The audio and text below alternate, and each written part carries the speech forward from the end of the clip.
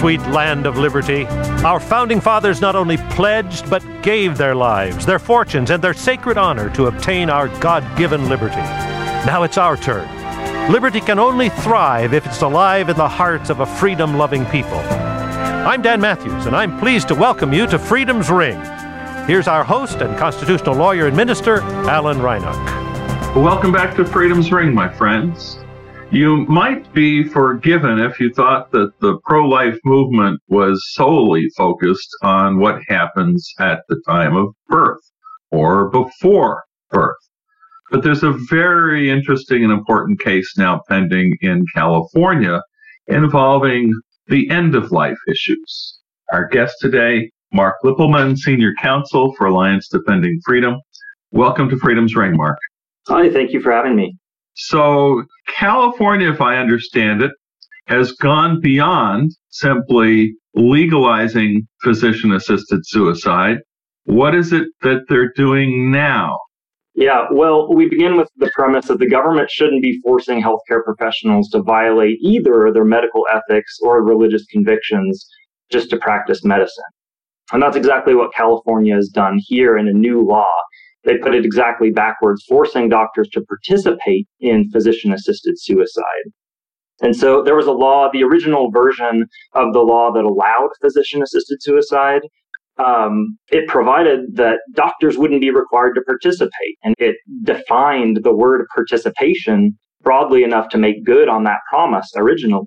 But there's been a bait and switch. The law has recently been amended to redefine participation in a narrow way such that those protections are no longer there, and doctors are now forced to participate in assisted physician suicide in a way that violates both medical ethics and their religious convictions. So let me just ask at the outset, because I gather that this case is in the preliminary stages. Is the state of California on record agreeing with your interpretation of the statute? Is there basic agreement that, yes, the statute does require physicians, they're not permitted to decline treatment, I'm putting treatment in quotes, to those who say, I want your help ending my life? Well, the state hasn't made an official position one way or another in terms of responding to the motion that we have filed in the court. I know that California will say, oh, the law says on its face that doctors don't have to participate. What they would be missing, what your listeners will quickly realize, is there is a bait and switch. It's plain on the face of the law that the definition of participation has been tinkered and narrowed. And so now physicians do have to perform tasks that they wouldn't have had to do. They do have to facilitate assisted suicide. So, maybe I take it for granted, but I think it bears at least brief discussion of your clients who object to participating in helping people end their lives. Talk for a minute about their moral and religious views and why this is something that is, they just won't go there. Sure. Yeah, well, we're at Alliance Defending Freedom. We're honored to represent the Christian medical and dental associations. So we're bringing the lawsuit on behalf of them, as well as Dr. Leslie Cochran, who is a hospice physician in California and who is a member of CMDA. And so CMDA, the Christian Medical and Dental Associations, firmly believe that life is sacred, that life is a gift from God. It's precious and valuable from the moment of conception to natural death, and that to participate in or to facilitate suicide or death in any way, that violates their religious convictions on one hand, but it also violates their medical ethics. And that's not a controversial position. The American Medical Association itself, their code of ethics provides that assisted suicide is incompatible with physicians' role as healer, and it would be difficult or impossible to control. Interesting. So that's still the official position of the AMA. That's correct. Well, I've had this discussion with my colleague who's our legislative affairs director, and, you live long enough and you experience the end of life suffering of those who really would get to the point where the pain is so much that they really do want to end their lives. These are such difficult issues. I'm with you, frankly. I was opposed to the whole end of life legal scenario and enterprise because I just don't think that it is possible to really preserve freedom of conscience. That people who are old and sick and weak and vulnerable are, doctors really can't tell if there's coercion from family members. The relationship is not that deep. And especially, the medical provider is supposed to be the second to confirm. They don't really necessarily have any relationship with the patient. So trying to prevent coercion and prevent people from, being coerced to end their life sooner so that they can preserve assets for their heirs. These are such difficult issues. And I guess I come down with somebody really wants to end their life, they can probably figure out how to do it. We don't need a legal system to protect their own freedom. So on the one hand, these issues raise issues, these conflicts raise issues of the freedom of the individual who may really want to end their life sooner, and the role of the physician who has these very strong medical ethics to preserve life and doesn't want, to exercise their conscience and not provide certain kinds of services.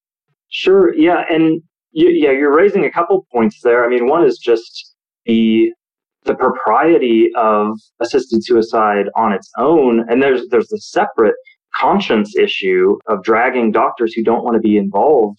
But just going back to assisted suicide on its own, all death is tragic. It's devastating, not only for the person who's dying, it is and should be devastating for their families, their loved ones, and for just the human community around them. And so recognizing that the life is sacred, it's precious, and that the loss of that life is tragic, that should be our starting point. And I think there's a coarsening in our culture that we turn a blind eye to that we forget that. And especially that we would use the medical profession, which is a profession to heal, and when healing isn't an option, to provide comfort, certainly not to kill. So the government should be protecting all of us, especially the most vulnerable, and then moving on to the conscience issue. In under no set of circumstances should the government be forcing physicians who have medical ethics or religious convictions to violate those. And I would just say, I actually have a personal friend who's struggling with some extraordinarily severe medical issues. I won't say more than that out of respect, but who has mentioned before this option. And if there's one thing I wish I could tell that friend, it's just to re-emphasize how valuable that friend is to me, what an impact they have, not only on me and friends, but on the entire community. And so I think we underestimate the ripples and the impacts that we have even when we go through suffering, maybe even especially because of our suffering. Well, you remind me of the expression, I want to say in the writings of Paul, I think in Corinthians, that God comforts us in our suffering so that we can comfort others with the same comfort with which we've been comforted of God. So you raised some very good points. I probably should have started on my end by affirming that the ethicists within my own Seventh-day Adventist denomination have drawn a very clear, bright line between the role of the physician in easing suffering at the end of life and not crossing over the line to simply end that suffering by participating in ending the life.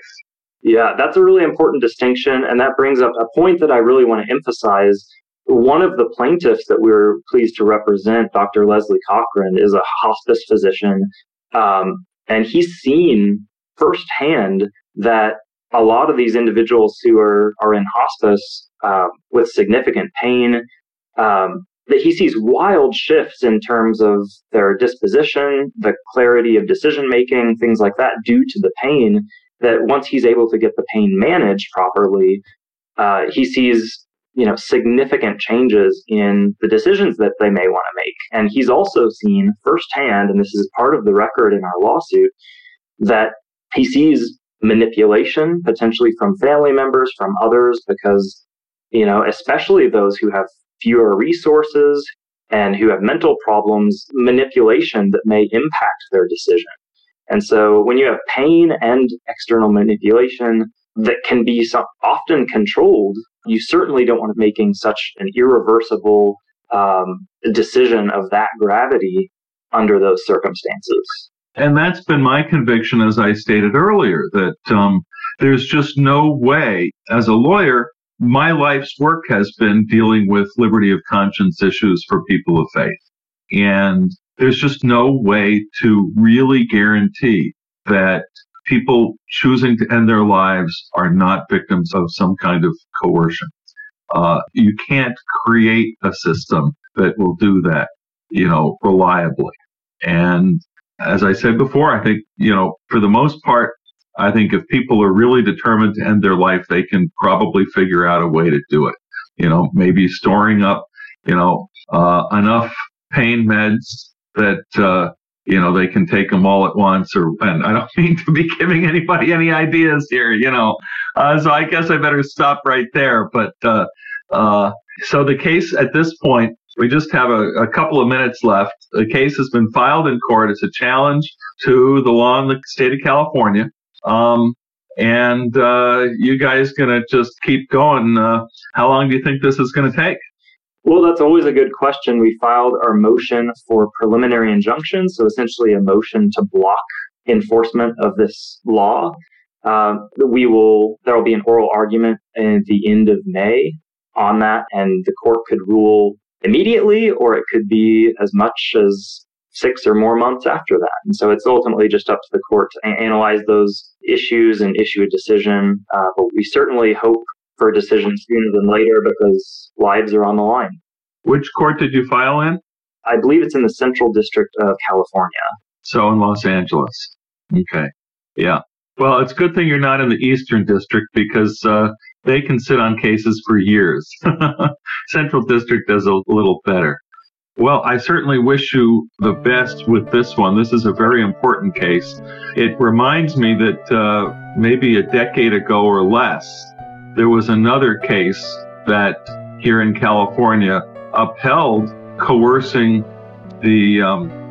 coercing doctors and clinics to provide in vitro fertilization and those services to same-sex couples, and that they didn't have a right to object to providing those kinds of services. So it'll be interesting to see what happens with this case. I imagine the state of California is going to cite that case in defense of this one.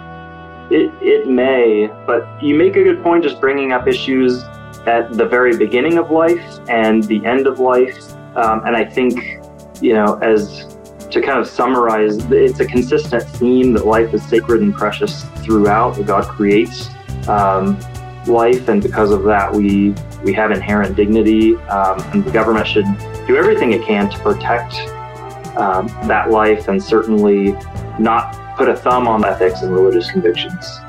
Well, thank you very much. Our guest today, Mark Lippelman, Senior Counsel for Alliance Defending Freedom. We certainly will keep you listeners posted on developments in this case. And Mark, thank you for being with us on Freedom's Ring. Great. Thanks a lot for having me.